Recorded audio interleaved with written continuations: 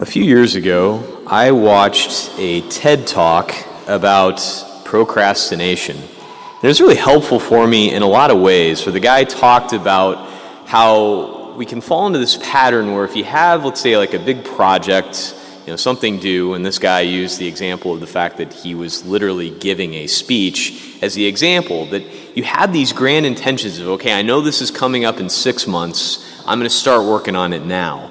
And then all of a sudden, he said that the short attention span monkey comes out of nowhere and says, you could work on that, but let's find out what the Golden Girls are up to today. Or, who won Super Bowl 23? I don't remember. I better look that up. And all of a sudden, you start going to all these places on the internet or doing different things, and you don't start moving towards the goal.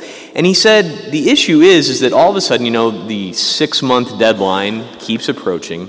And then he said all of a sudden, once you get, let's say within the month, all of a sudden out of nowhere comes the panic monster who makes you get things done and hurry up. And then all of a sudden, if you're within a week, because the short attention span monkey has come in once again, all of a sudden it's like the panic monster comes in, you got to stay up all night, you finally get the thing done in time to actually give the talk when it's due, right?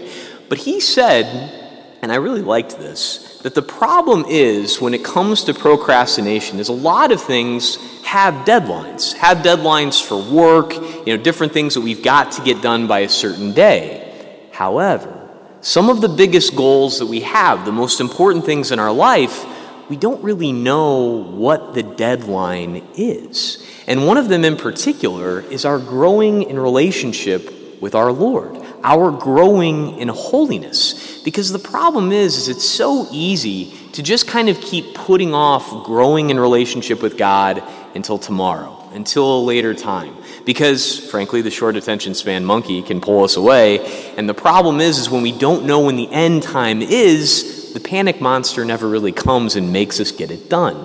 The church does us a great service in giving us this day, giving us Ash Wednesday, in which in a moment, the deacon and I are literally going to put ashes on your head and say, remember, you are dust, and to dust you shall return.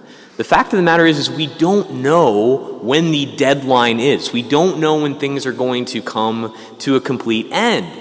But we do know what the goal is. Our Lord wants us to be totally in union with Him. He wants us to love Him totally. And He gives us the 3 pillars of Lent in the gospel today to help us to do that, to give alms, not to show everybody how wonderful we are, but once again to remember that life's not just about accumulating more stuff, because the stuff always lets us down. He tells us to fast, not because food is bad, but because at the same time, food and material things never totally satisfy us. And both of those leave us with a little bit of an emptiness that we ultimately are able to fill with prayer.